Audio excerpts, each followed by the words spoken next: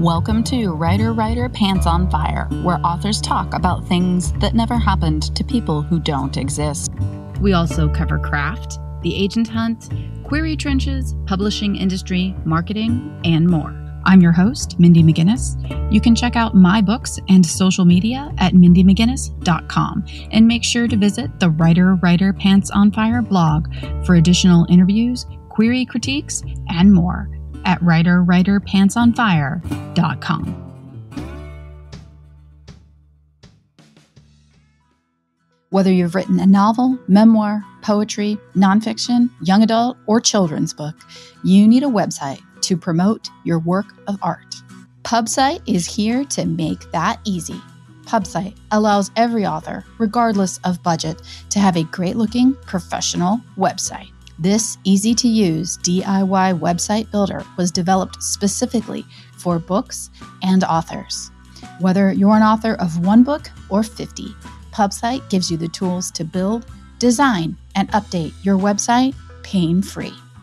Build your website with a 14-day free trial, or hire Pubsite to set up the website for you. Authors like Tom Clancy, Robin Cook, Janet Daly, and hundreds more use Pubsite. Visit pubsite.com to get started today. That's pub-site.com.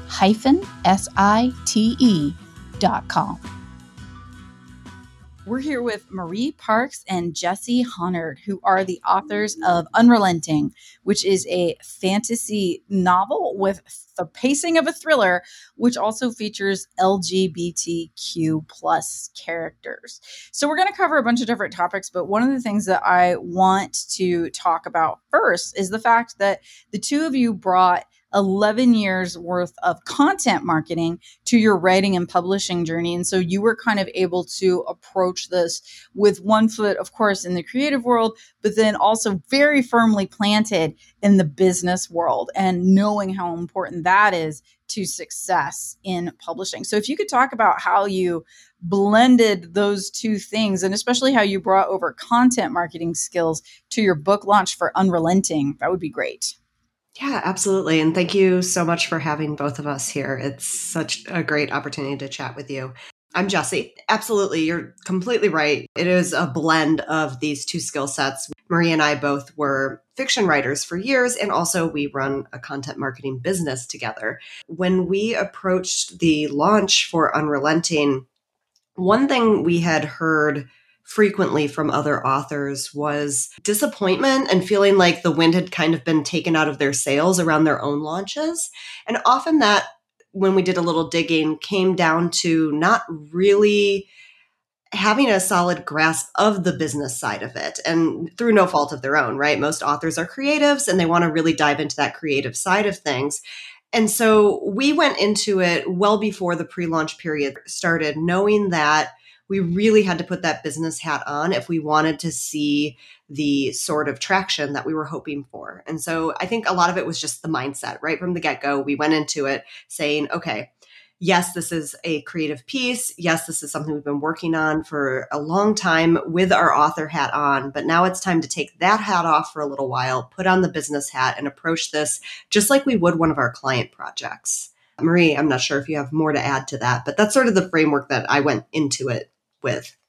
It may sound overwhelming for some folks who don't have over a decade of experience doing this day in and day out. But I think at the end of the day, this is something that any author can do so long as they are willing to remember that really at the end of the day, it's about relationships, leveraging the relationships you have. For instance, we were really fortunate that we were connected with you, Mindy, through our publisher, that we were able to have this opportunity to chat with you, but also those relationships with your readers, doing what you can to kind of make them feel special. So putting out content that's fun for them. We did a lot of gamification, chatted with our publisher about like, hey, what would be a good goal for us for pre-orders? And then we shared that goal with our audience and said, hey, can you help us get there? And then when we hit that goal, we were like, let's bump it up a little bit. And so it was kind of like a group team effort, and it was pretty fun. Mm-hmm. So when you're talking about using those elements and the things that you bring from content marketing, you're not just tweeting. A friend of mine that used to run Epic Reads, which is the YA marketing arm of Harper Teen, very good at what she does. Like, she did that for a living for a long time, published her own book. Margot Wood is her name. And she was talking about how intensely difficult it is to stand out and how you can really feel like on the social media side that you're screaming into a void, and it's almost impossible to gauge what kind of effects anything is even having. I replied to her on Twitter and said, yes, I know. It's like, I've been doing this for 13 years and I still don't know what works. And she replied tongue in cheek, Mindy, you just make a TikTok. And I'm like, oh, that's right. You just make a TikTok and then you're a millionaire. Yes, there are some people that have done very well on TikTok, but the truth of that matter is that that's all fan generated. The authors themselves are not actually creating that content. So when you talk about that high quality content, you're not just talking about, I'm going to send a tweet and I'm going to watch that go sell me some books this weekend. No, definitely not. Social media is a viable strategy, and it is one arm of what are many possible avenues that you can take. There are kind of two important things that we kept in mind. One is what Maria already mentioned around relationships first.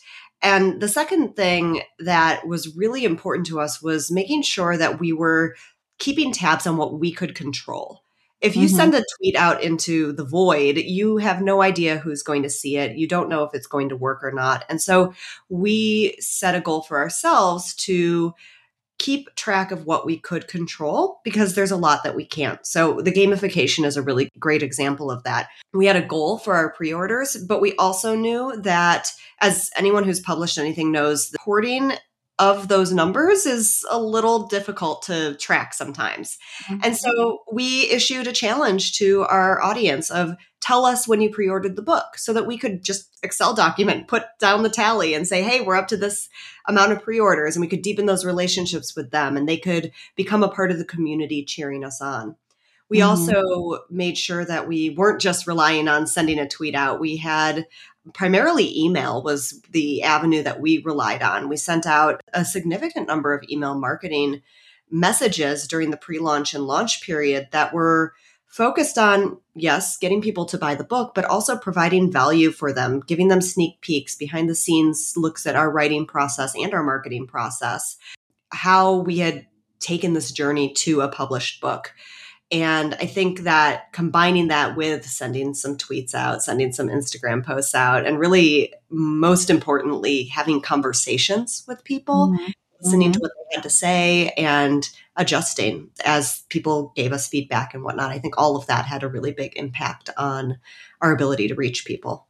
Yeah, and not just to purchase the books, but also on the back end to feel invested enough to go ahead and leave a review. Everything that you're saying is so true. We cannot do well if we are just sending out our tweet. And yes, of course, making a TikTok is great. I have actually been pulling back from social media pretty heavily as a consumer. I am still very present as an author. I went through a breakup that was really difficult. I had to drop out of social media and all of that interaction. And I was gone for about 3 months, and I didn't make an announcement and say, hey, everyone, going through a tough time, not going to be around. I just dropped out. And here's the thing. Number one, no one noticed. And number two, it didn't matter. It did not affect my sales. It did not affect the open rate of my newsletter. It did not affect anything. I'd been, I think, publishing for 8 or 9 years at that point. And I was like, why have I been setting aside 2 hours a day every day to do this when it's actually not doing anything? And I think that tide has changed a lot. Now, you mentioned email marketing. So that is something that I will absolutely beat the bushes about for younger writers and people that are coming into this to understand. Say, for instance, TikTok. Everyone loves it. Everyone's using it. It is the go-to social media right now. If you write YA, that's where all the kids are. But there's a lot of talk about TikTok data miner and getting information from you. And TikTok has been on the verge of being shut out of the US once or twice. So if you are really relying on TikTok, and this can happen with anything, you don't know. And if you have heavily relied on 30,000 followers on Twitter, Elon Musk buys Twitter and says, we're done with Twitter, and shuts it down, you've just lost all of that following. Your email list, the people that you have drawn to you that want to hear from you, that belongs to you. And you have a direct access to their inbox. Absolutely. I mean, consistently, email is the highest return on investment platform that you can leverage for your content marketing. Anyone who's trying to sell anything, including us authors. I think the stat I heard most recently was like for every dollar you spend, you get like 38 back.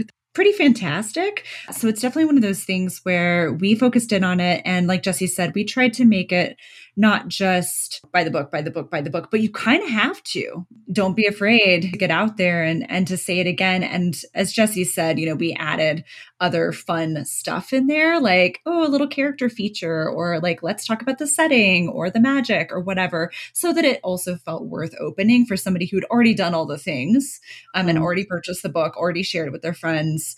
It's about creating the invitation and the conversation. I would be remiss to ignore the impact that having a community as we were building our email list had for us.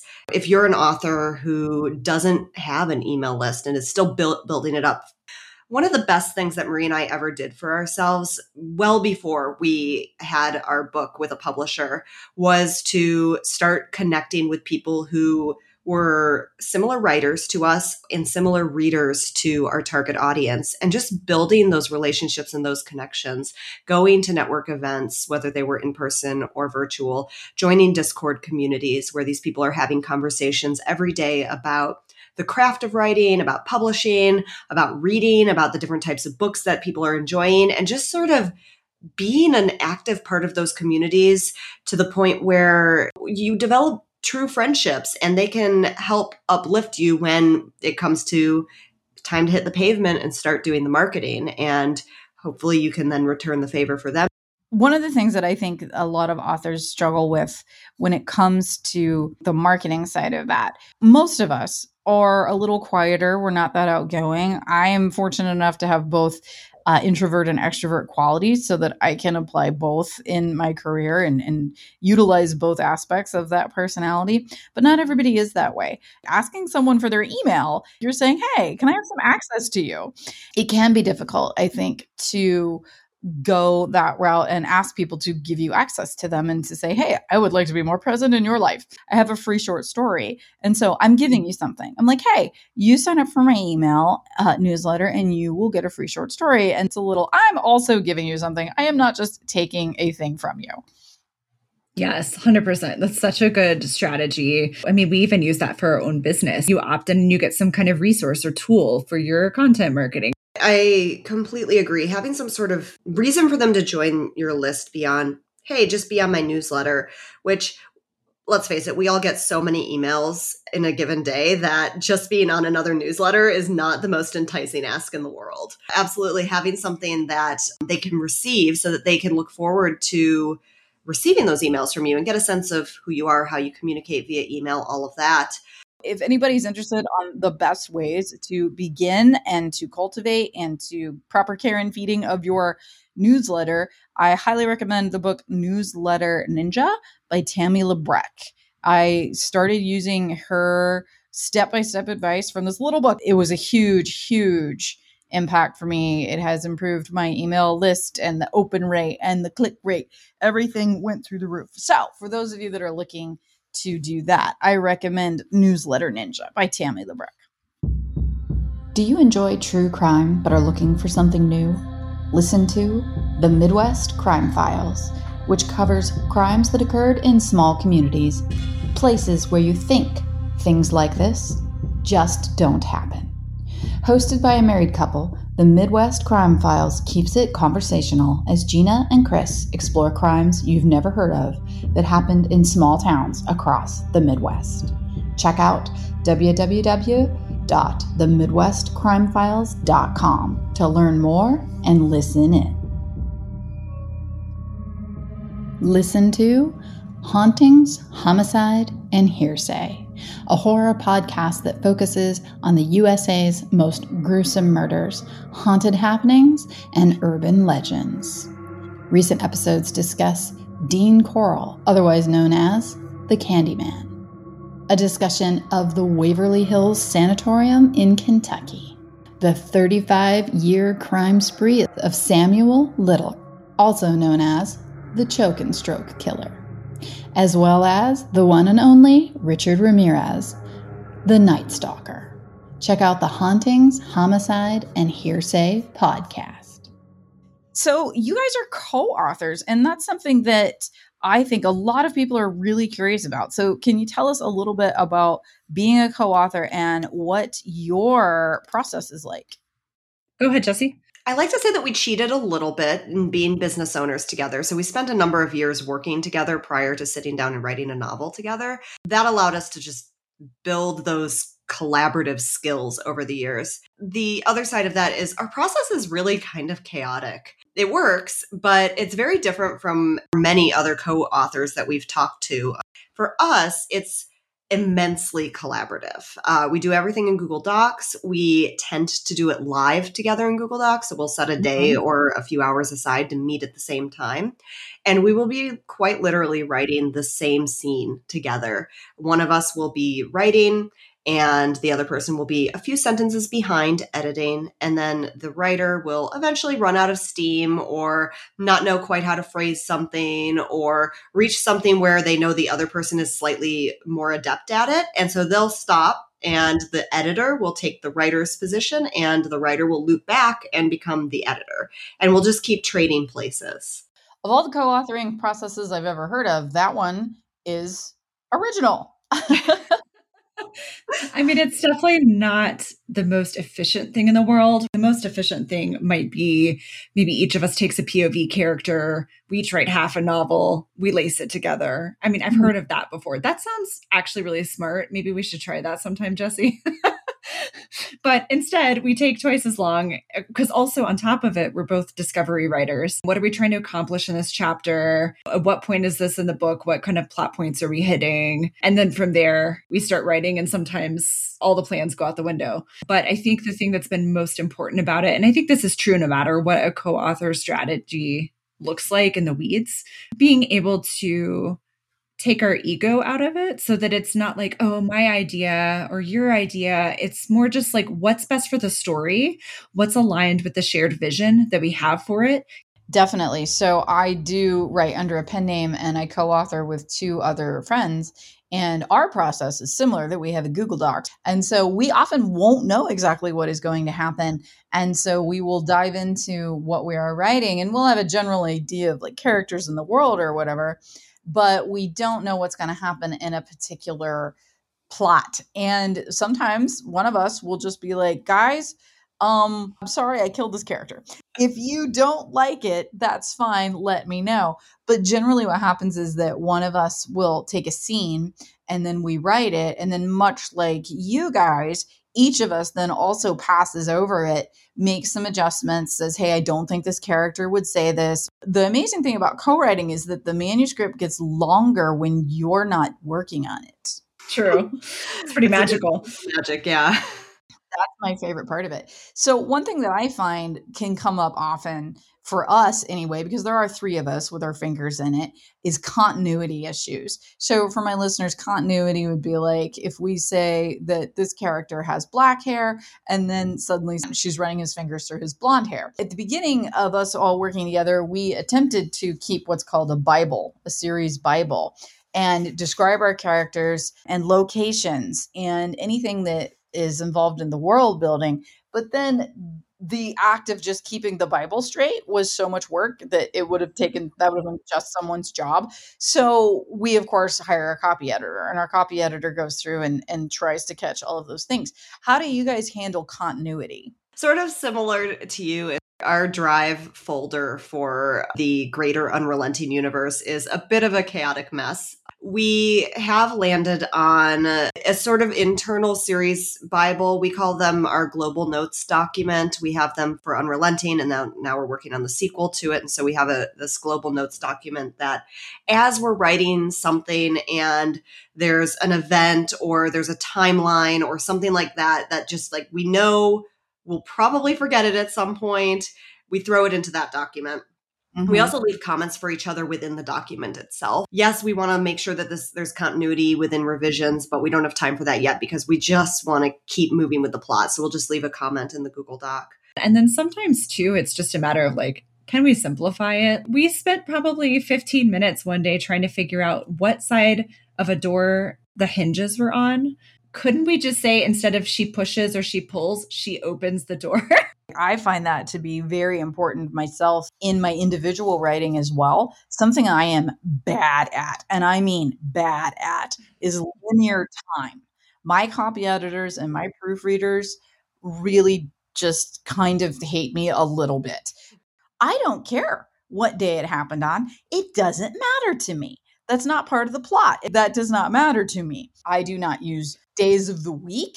I'll just say, hey, do you want to go to a movie sometime? I use very general time words because I will not get it right and it will be a mess. And I truly don't believe that readers care about this, but man, copy editors do. That's a really great hack, though.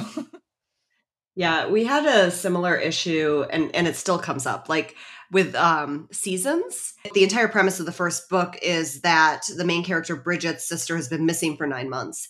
This whole book is taking place in a location that has 4 distinct seasons. We need to know at least what time of year each of these events happened, because it just will dramatically impact what's happening outside.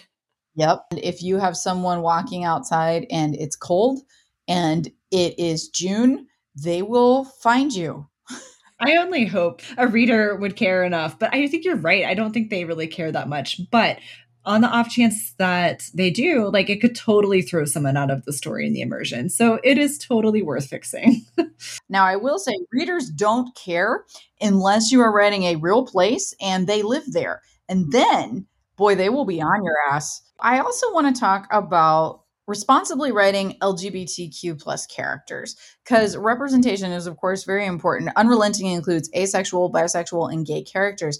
And especially in fantasy, I feel like a lot of the time that it is changing. Luckily, it is changing across all genres. But a lot of fantasy, I would not see this representation apart from like maybe the past 10 years. So if you could talk a little bit about representation and responsibly writing these characters, not just being like, I included this so that I can claim diversity and I get my stamp. First of all, I would say, like, we're not certainly the resource for that. Writing the Other has so many great resources and classes. There are several teachers who are just amazing.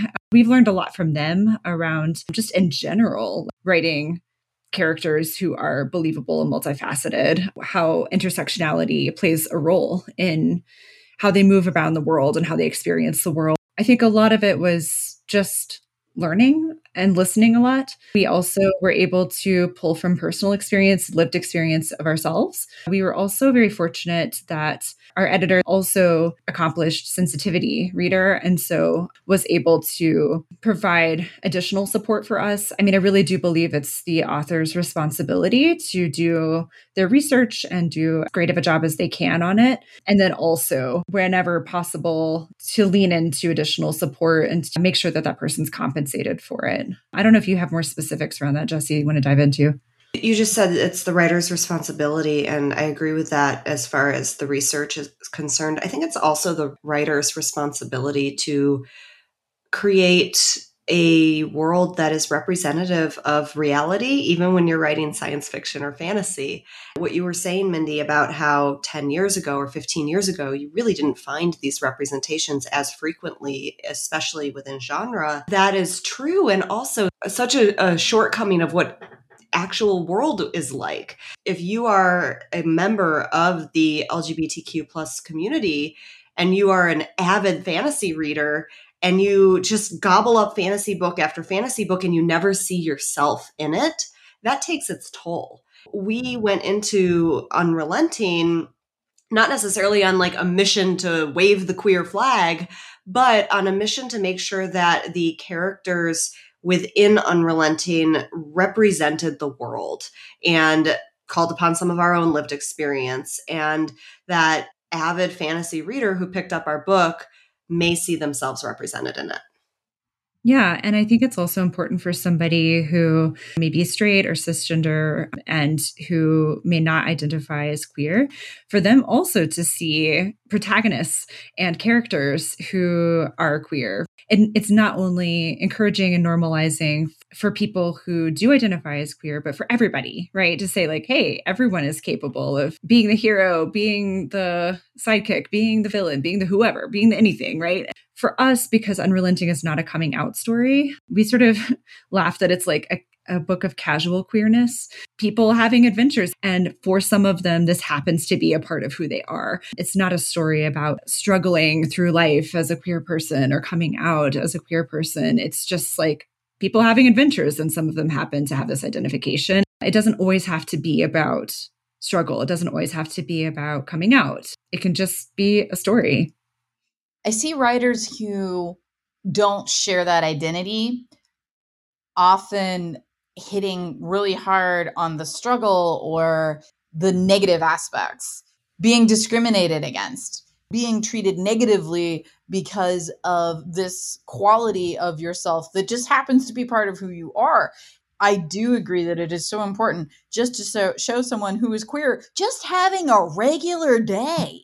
And those coming out stories and those stories about struggles are absolutely valid as well. And I think we need those stories too, but we need more than just those stories. So the pacing for Unrelenting is very interesting because it is a fantasy novel. However, it has the pacing of a thriller. So how do you go about, combined with this co-authoring process, of managing your pacing when you are discovery writers and you're not necessarily plotting things? I think we stumbled across it by accident. Is that fair to say, Jessie? This kind of maybe dives into a little bit of how Marie and I differ in our writing style. I tend to be very drawn to fast-paced plotting and cliffhanger chapter endings, which is part of what I lent to Unrelenting. A natural consequence of that as we were writing the story is that it sort of accidentally ended up taking on that thriller pace. And then we really realized it was working. Like people were really enjoying that fast paced as opposed to the slightly more languid one you might find in some fantasy novels. We were in a class that was being taught by Dan Wells. Let's talk about thrillers, and was defining thrillers. And I was like, this is our book. Our book, we accidentally wrote a thriller. So that was kind of fun. And at that point, I think the manuscript was already done enough that we weren't going to be making dramatic changes to like hit every single beat. It's, I think, helped us in moving forward with the sequel more mindfully. Like we've actually learned a lot about plotting and telling compelling stories. We were told once that we kind of wrote this one by ear just because we're such readers. But now we're able to go forward more mindfully, and it's yielding cleaner drafts and more purposeful writing. We're able to go forward more mindfully now. I also am a discovery writer. I just go.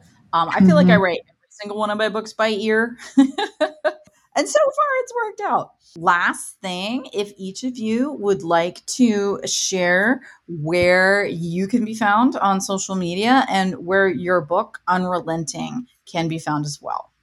Yeah, absolutely. I am Jessie Honard, JESSIHONARD, on pretty much all of the platforms. And that's also my website address as well. And you can find me at Marie Parks on Twitter. That's also my website. But then if you're also looking for the book, you can find it in all the places. A place where you can read a little blurb about it and then decide what seller you want to scope it out through. Or library. It's in a number of library systems also. Head to the Grigori, GRIGORI books, thegregoribooks.com/order-unrelenting. Writer, Pants on Fire is produced by Mindy McGinnis. Music by Jack Corbel. Don't forget to check out the blog for additional interviews, writing advice, and publication tips at writerpantsonfire.com. If the blog or podcast have been helpful to you, or if you just enjoy listening, please consider donating. Visit writerpantsonfire.com and click support the blog and podcast in the sidebar.